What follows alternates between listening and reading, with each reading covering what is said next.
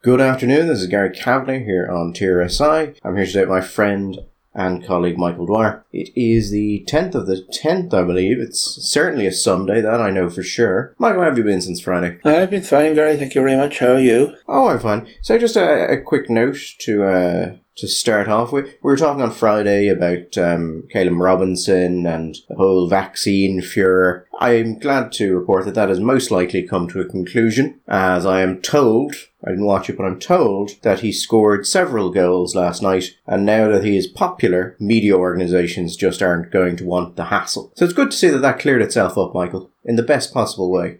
We shall see. It certainly takes the sting out of a certain number of commentators who liked to observe that he had COVID more times than he'd scored for Ireland. I suppose he has done the best, or he has committed himself to the best defence when you're attacked by the Irish media. Become popular. Be good at something. Now there's an idea, Gary. Do something well. If you're an Irish politician and you want to be popular, do something well. I wonder how they considered that. Maybe there is a more general lesson here. So we've had a fun little week of actually increasing our corporate tax rate is good. That's been the general tone of it. We're going to make more money. It's going to be super. It's going to be fantastic. Bit odd considering that before we actually committed to doing that, the analysis used were very strongly in the other direction, and now they almost like a lot of the analysis is just kind of support whatever the prevailing decision is. There is a certain oddity to it, all right, when you say it like that. For a very long time, I mean, probably not that much shorter than the actual time that the 12.5% rate has been in existence. It has been regarded as the touchstone, the cornerstone of Irish economic policy. Charlie, back in the day, reduced corporation tax was to 15%. And I think it was the 94 to 97 Rainbow Coalition. Rory Quinn, I think, was Minister for Finance. I think he brought it down to 12.5%. And pretty well, I mean, it became this touchstone that was the thing. That was the reason that they came. Tax them lowly and they will come became our mantra. And tax them lowly we did, and come they did. So I suppose there's a sense of, now whether that's post hoc propter hoc raising or not, I don't know, but they did come. And for absolutely, like you say, it was as Jane Austen would say, it was a conviction universally acknowledged to be true, that a small country in possession of a low corporation tax should stick to it. And until basically the day before yesterday, it would have been a disaster and a shame and a horror if that corporation tax was to be touched. We had fought deep battles over it with Europe in the 2000s, but we had come out unscathed. And the one thing we knew, that we had a veto. Any attempt to change taxation required unanimity. Therefore, we had an effective veto, which would defend us and defend our 12.5%. And it just went. It just disappeared. It was like a shower of snow that came sometime in April out of nowhere. And then the temperature went back up 4 or 5 degrees and it was gone. It was like it never happened. And if you'd been indoors when it had happened, you would never have seen it. It's just, and there is, have you read a single substantial piece saying, oh my God, it's a disaster? No, but here's a selection of headlines just from the Times on their own. Paschal Donohoe, tax change will pay off for Ireland. Paschal Donohoe foils OECD trap, but haggling lies ahead. No tax crunch for the number crunchers, which I suppose is technically about accountancy, but still. Corporate tax hike may net exchequer $2 billion. Agreeing to higher corporate tax rate will boost Ireland's international standing, say experts. And it goes on, and it goes on, and it goes on across most of the papers. Now, I'm not saying any of these people are wrong. What I'm saying is it's very interesting. You're not saying they're right either. A month ago, had exactly the opposite opinion. And there were studies being brought out saying, oh, it would be disastrous, we'd lose so much money. And then we make this decision, and suddenly there are just studies that say, actually, no, it'll probably be fine. No, this is not just a fine thing. This is a good thing. This is a good thing. We are restoring our reputation internationally. The one that broke, like, I've read most of these, but the one that broke me was one in the Business Post. And it's called The Last Post. Why it was worth it for Ireland to hang tough on 2 little words.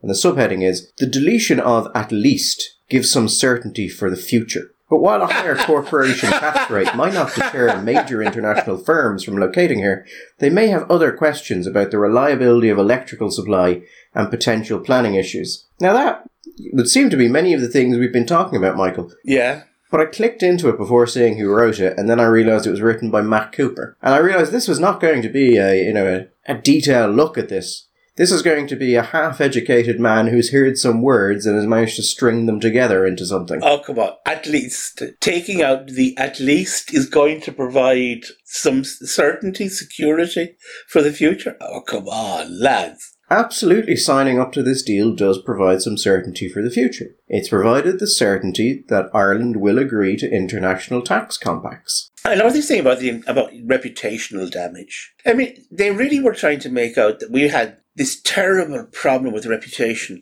because of the tax system. It was basically we were the same as some small island in the West Indies or the South Indian Ocean, which was being used by the Chechen mafia to launder drug money. I don't know, did you hear anybody talking about reputational damage to the Dutch because of the people using the double Dutch, which companies use here?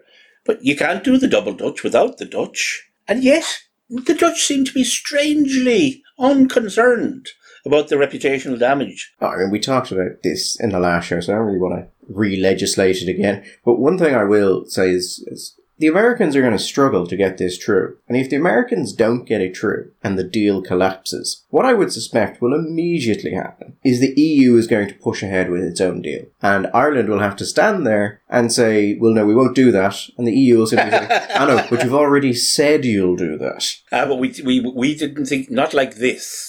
We thought it was going to be different.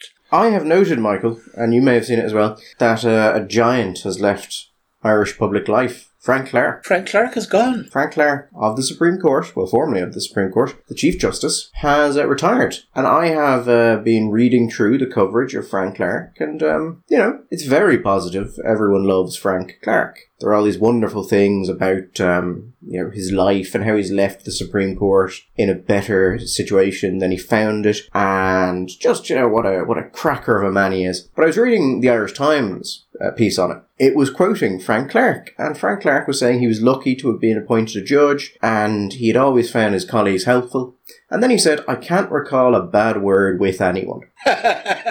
He's not trying very hard then. Now, while it is considered impolite to speak ill of the dead, yeah, Frank Clark isn't dead. So let's speak ill. We, at the time, Frank Clark, should we say, perhaps overreached in the Seamus Wolfe affair, and I'd said he should resign, and that if he didn't resign, he should be sacked. So let's remind people of the Seamus Wolfe affair and what happened there. Seamus Wolfe went to the Golfgate thing after he had been appointed to the Supreme Court, but before actually sitting on the Supreme Court. There was a report conducted into Seamus Wolfe, basically to see what punishment Seamus Wolfe should get. Now, this report was put together by a former Chief Justice of the Supreme Court, it was Susan Denham. And that report said basically that he shouldn't be sacked. There were some mild punishments in it, but it said, look, it's not a massive thing. There's no clear and constant conflict of interest. And it was a detailed report. And that was to be the end of it. Until Frank Clark decided that was not going to be the end of it. And Frank Clark publicly called for Seamus Wolfe to resign. The problem there is that Seamus Wolfe was appointed by the government to serve on the Supreme Court, and Frank Clark doesn't get an opinion on that. Frank Clark is not the person who decides who turns up on the Supreme Court, but he decided he was going to be. And so he calls for the guy's resignation, for Wolfe's resignation. And there was a series of meetings and letters with Wolfe, and Wolfe seemed particularly aggrieved by them, and that Clark was trying to pressure him to resign. You're not an unreasonable belief. Yeah, and the problem with that is there's a clear line between the powers of the Chief Justice and the power of the government here. The Chief Justice does not get to say, well, yes, the government has appointed someone to the Supreme Court, but I don't like them, so they've got to go. And so when he did that, I said he should resign, because he had brought the Supreme Court into disrepute. And I believe there was a front page headline around that time, which was simply, top judges go to war. Yes. And Clark was saying that Wolfe had to resign because he should have known that what he had done would bring the Supreme Court into disrepute. And I remember talking about that headline and saying this was an absolutely foreseeable outcome of Clark's actions. And by the metric he was calling on Wolff to resign, he should do it himself, because he was bringing the Supreme Court into disrepute. It was a very strange scenario to see the President of the Supreme Court, who, generally speaking, while an important and potentially powerful figure in the Irish Constitution, is not usually a household name. It speculates that more than 5% of the population at any one time could name the President of the Supreme Court. And yet he waded out into the front pages of the dailies and the Sundays on this particular issue. I thought it was a very odd choice. I would say not a very judicious choice, and then was left hanging because he could fulminate all he liked against Seamus Wolff, but as long as Seamus Wolff was content to stay where he was, there was nothing he could do about it. And yet he generated all this brouhaha and ultimately attracted far more attention to the problem of Wolff and to the Supreme Court than Wolff ever had by himself. Wolff's actions did not directly, in any way, play into his role in the judiciary or reflect on his relationship with his colleagues. Clark's actions very much did. He overstepped the bounds assigned to him, which are quite clear and you would have thought quite understandable for the Chief Justice of the Supreme Court. But he decided to do so anyway. I will include a link to the letters that were exchanged between Frank Clark and Seamus Wolff in the bottom of this podcast. It was the letters, really, that if you wanted to say, it's the letters that hang him, and it's the language they use in the letters that really are problematic. Also, the way he went about it was, I think, quite insulting to Justice Denham, because Justice Denham is asked to write a report to review this, and she does. And Clark decides he doesn't like the results, that they're insufficiently harsh, and decides, well, screw it, I'm going to do what I want anyway. Which, considering you're basically deciding to ignore a report by someone who was a former Chief Justice. A very eminent jurist, and a highly respected and a jurist in the legal community in Ireland. I mean, Susan Denham was no lightweight. I mean, she wouldn't have been where she was had she been, but she was a very, very highly considered person. Yeah, and part of there was an underlying tone to this, that the appointment of Wolff was not something which was enjoyed by certain elements of the Irish judiciary. There was a feeling that Wolff had overstepped, that he had gotten further than he should have. Yes, that there may have been an element of truth to that, but you don't get an opinion. That's not the way the Constitution is organised regarding the selection of judges here. Maybe we should have Senate committees. Maybe we should have all the fun that the Americans have when they come to choose the people to go on the Supreme Court. It would be certainly more entertaining than the system we have now. Whether it would be better, I don't know. Yes, and then wasn't it Clark who decided to publish the internal documentation, like the letters that became available? Wolff had said that didn't seem terribly beneficial to the court, that it would seem, if anything, to bring more attention to this. And Clark went ahead with it. The letters and the decision to publish the letters, that really... I mean, I'm not saying that...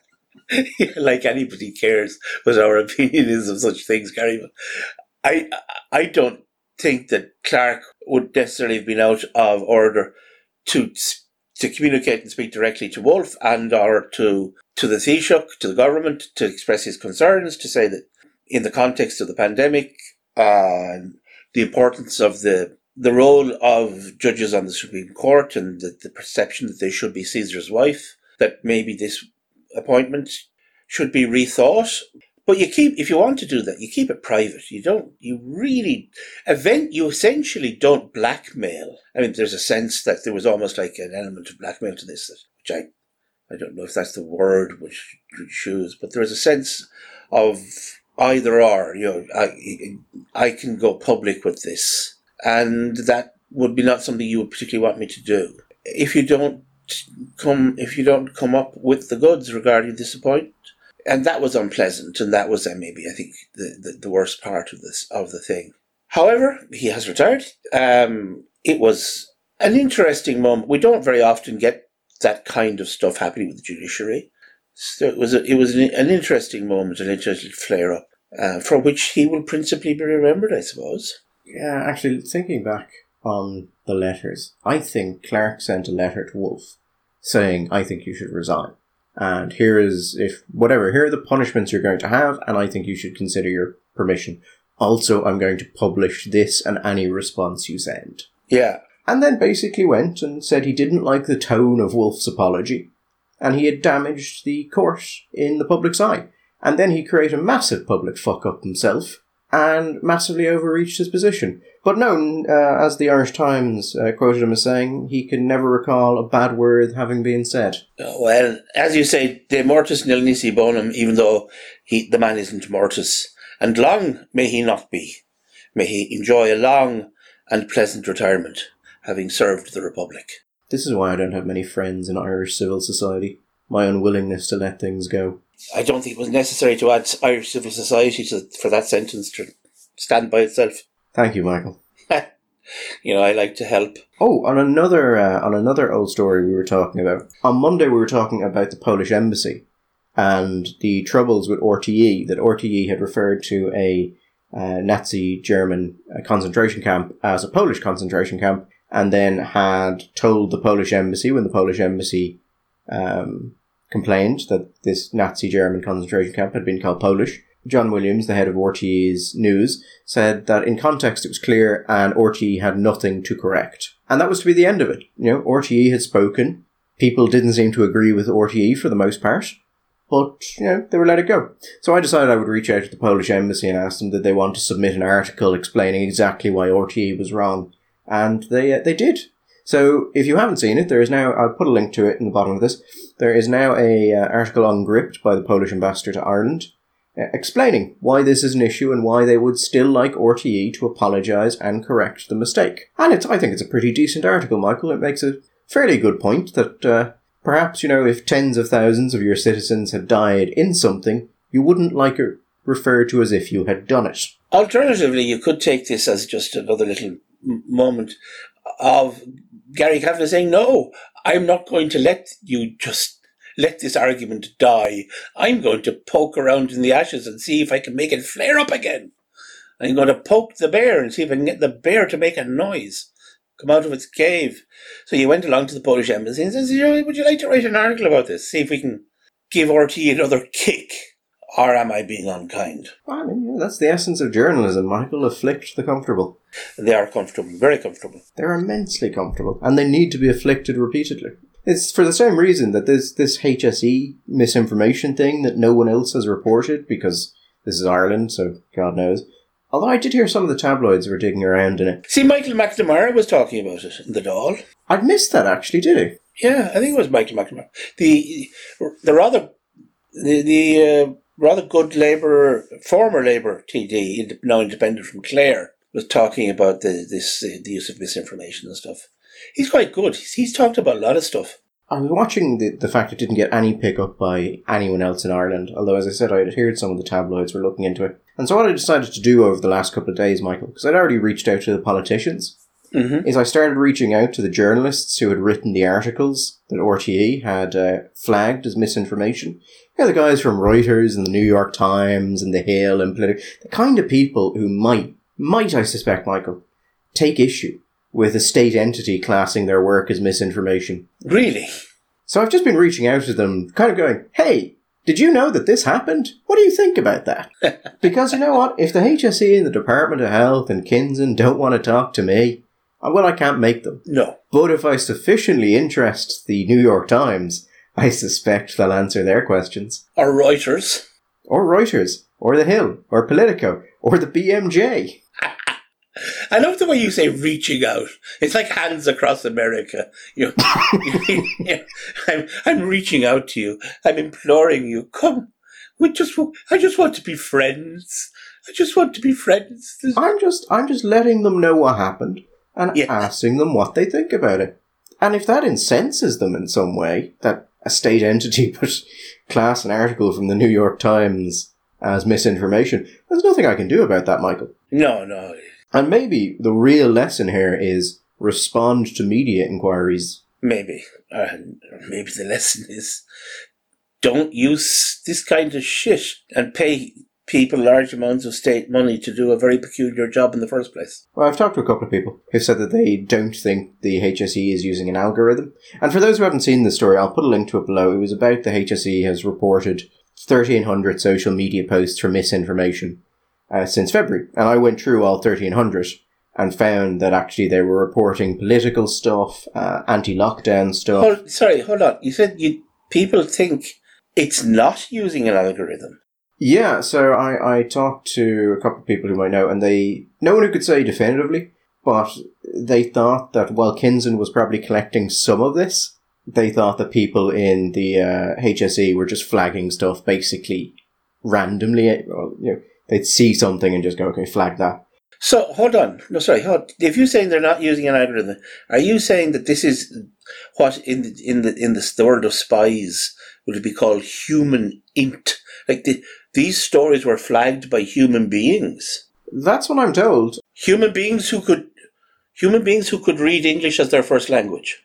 Yeah, but I don't see any civil servant, no matter how overworked or lowly paid, looking at an article from the New York Times and going, you know what? I'm going to report that as misinformation. Reporting an article from the British Medical Journal, the BMJ, one of the, 3 or 4 most respected medical journals in the world?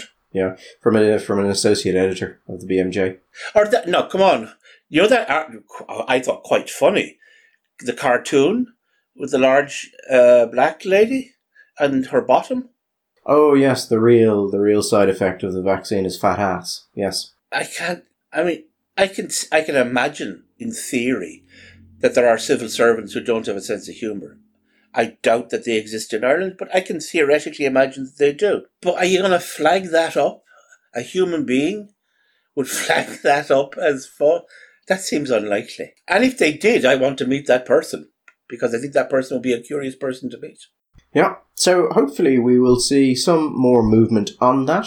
Now, no one may care, but I just suspect that those are the sort of newspapers who care about this sort of thing. That'd be fun, actually, to get a whole gang of annoyed editors greening up the government, greening up the agency. What the fuck are you doing? Saying false information, fake news. I mean, what are you people on? You smoking the crack pipe again? Yeah, I just think the New York Times, when you tell them that a state entity has reported them for publishing misinformation, I just feel they'll want to follow that up. Especially, the New York Times probably doesn't have to worry a whole lot about it because there are probably protections for...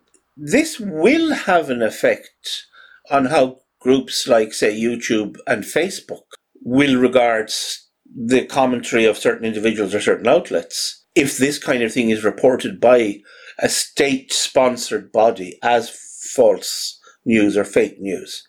Yeah, particularly since the HSE and other health bodies can complain directly to social media companies without going through the normal channels, because it's COVID and the social media companies want to be on top of that. So they'll have far more impact than just some randomer doing it.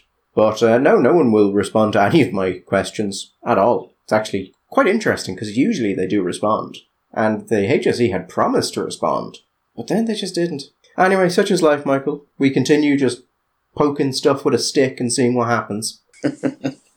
There's the big buzzy thing. Let's poke a stick inside that and see what comes out. Oh no, it's the foreseeable consequences of my actions. Run! Here come the foreseeable consequences. In Austria, Michael, Kurz is gone. This is a very bizarre story. And it's the kind of thing that reminds you why we should be grateful to live in the country that we do, Gary. Because it's a shocking and disturbing story. And thank God nothing like that could ever happen here. So, what's happened is that Sebastian Kurz, who was the leader of Austria, has resigned because he is under investigation. He used government funds to get favourable media coverage. Can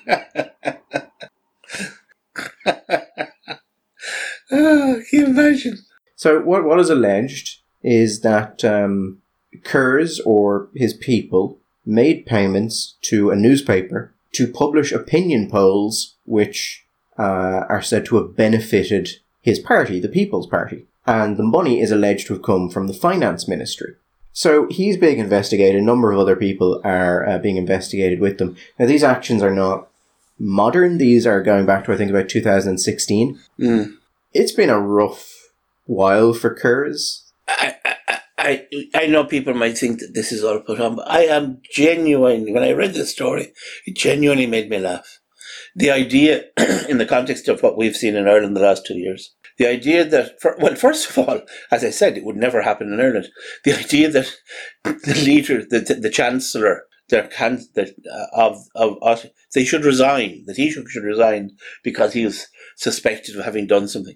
But then, what was he suspected of having done? Having channeled money towards media outlets in hope of getting good coverage. When you look at the amount of money that has gone out of tax coffers into the media in Ireland over the last 2 years, and the coverage, the wonderful coverage that COVID has provided for so much, and it's not just the big names, but right down to the local radio and the local papers, and it's been direct and it's been indirect in the form of public health announcements, service announcements, advertising, that kind of thing from the HSE, the Department of Health, etc.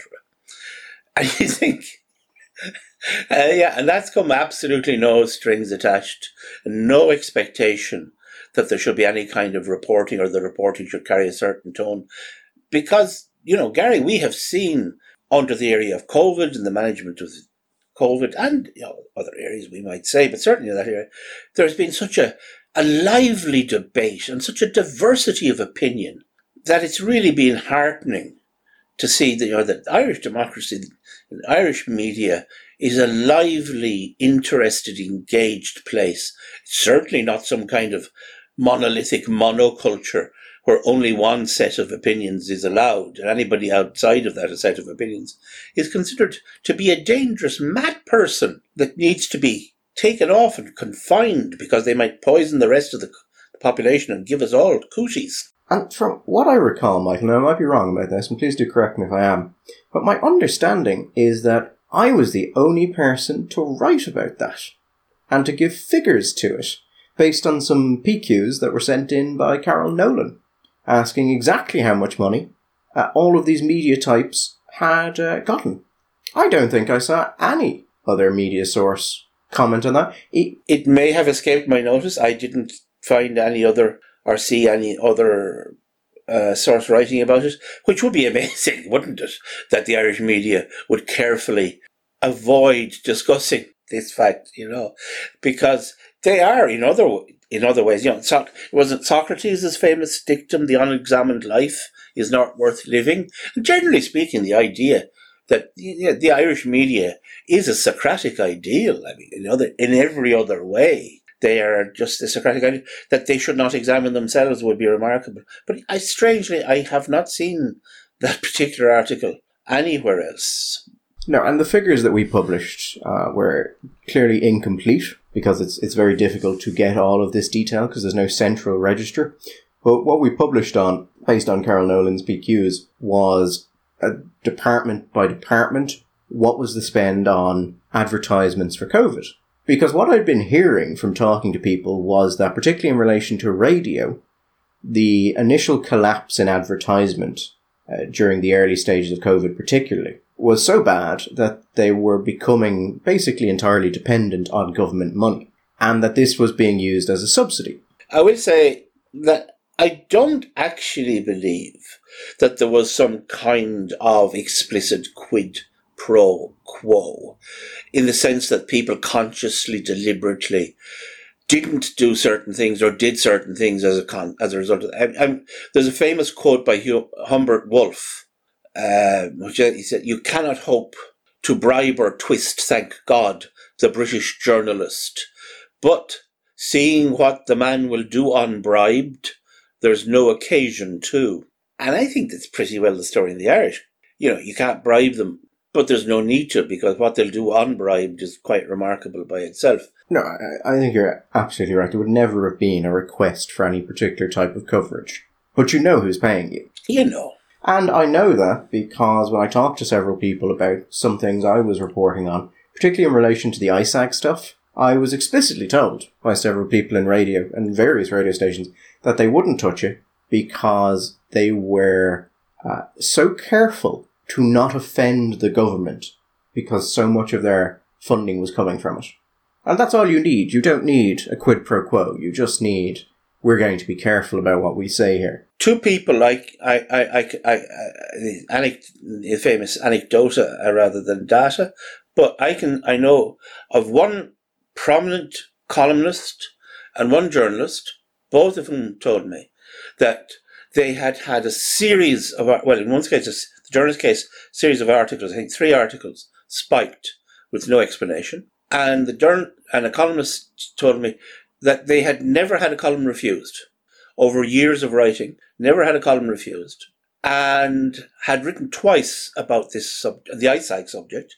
Both of these were talking about ISAG and talking about ISAG, and neither piece was published, and again with no comment.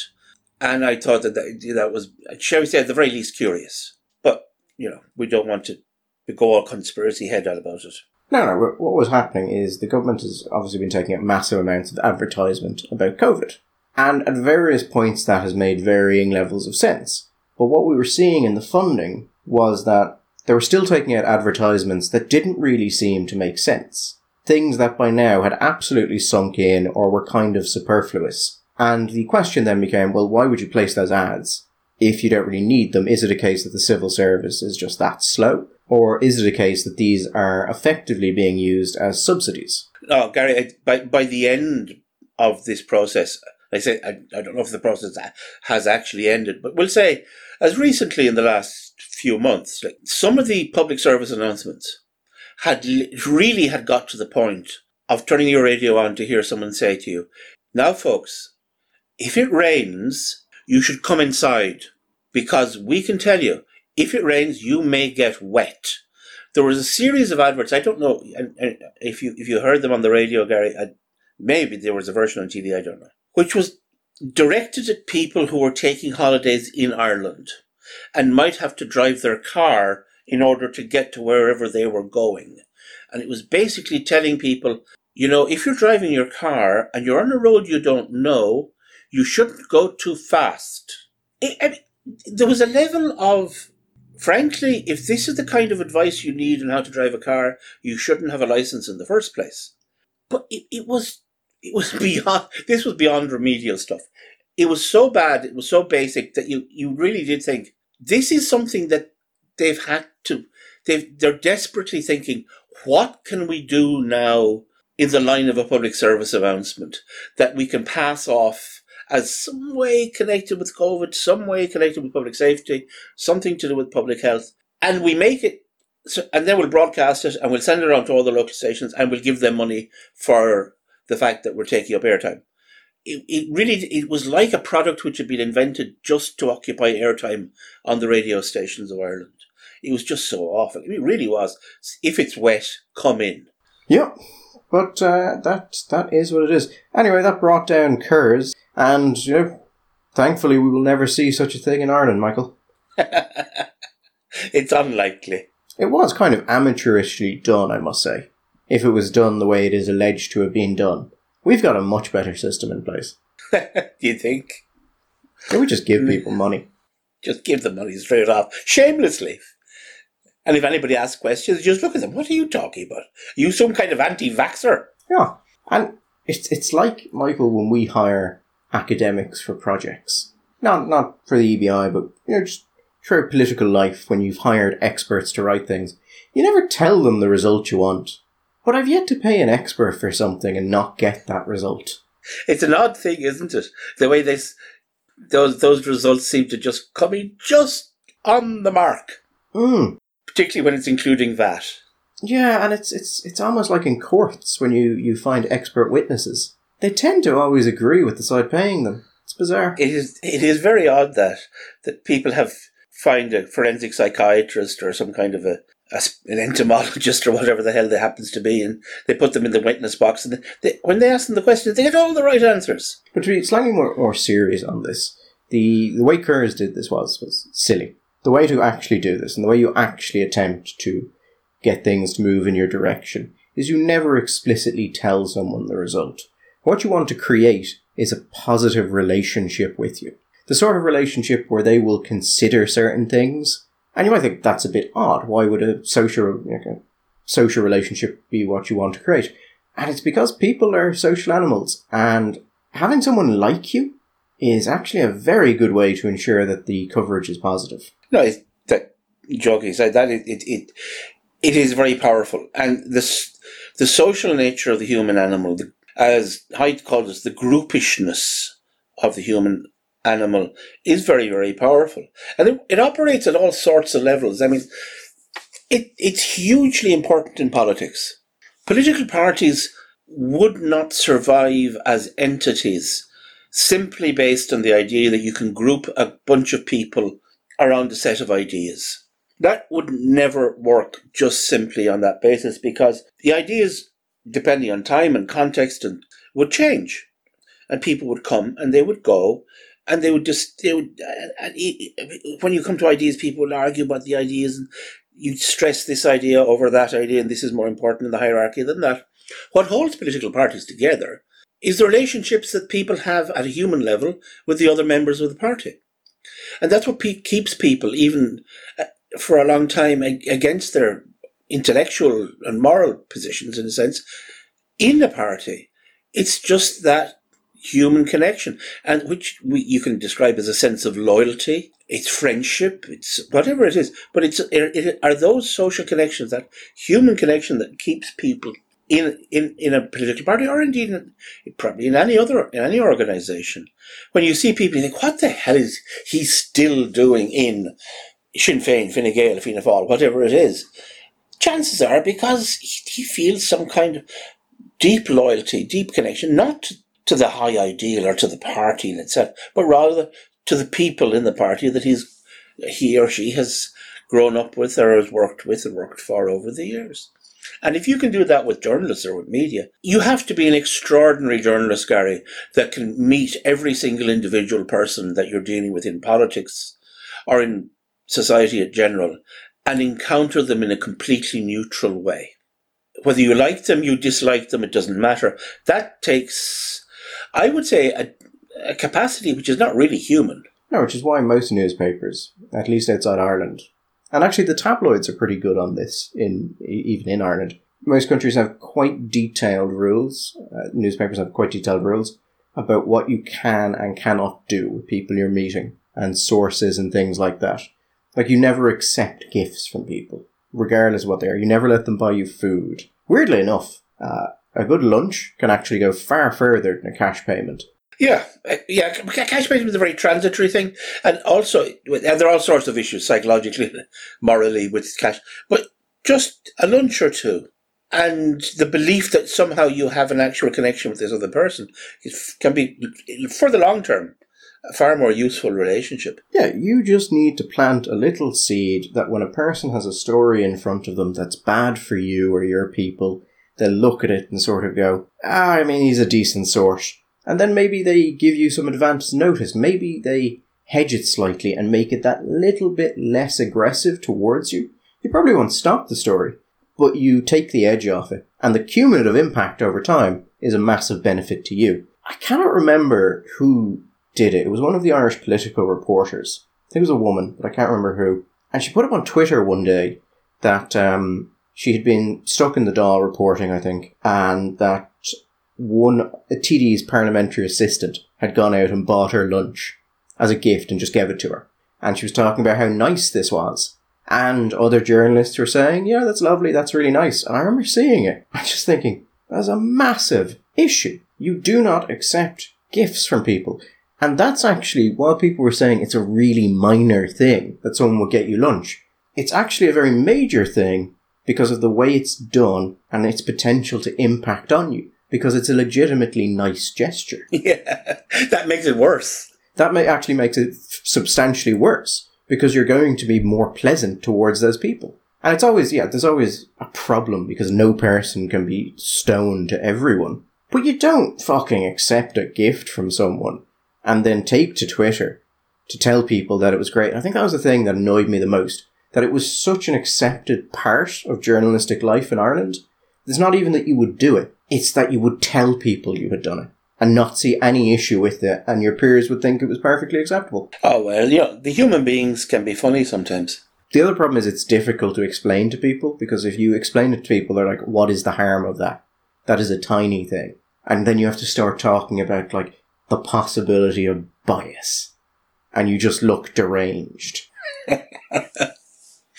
Yes. Also, no one in Ireland gives a shit, so, like, accept anything you want. That's, I think, probably rather true. More importantly, true. Was it the Irish Times that had one of their political writers hired by Fine Gael and then had her work out her month's notice in the political section? That is right, yeah. I think, it was Fine Gael, or was it the Social Democrats? I think it was the Irish Times, and I think it was Fine Gael, and the Irish Times let them stay writing in the political section because they hadn't gone to work for Fine Gael yet. And those are the lofty ethical standards that we aspire to in our paper of record. But I suppose the Irish Times might say that this is proof of their lofty ethical standards. They are so confident in the pristine, pure, sort of perfect ethics of their journalists that they will be unaffected by any future prospect of employment, or future certainty of employment in this case. And that they will behave as any Irish journalist would or should behave. Even though lower, more base types like you or me might find that hard to understand. I might look at that and say, that just seems like a conflict of interest at just a massive level. Not if you're pure of heart. Washed in the blood of the Lamb. Anyway, we will be back on Wednesday. All the best. Bye-bye.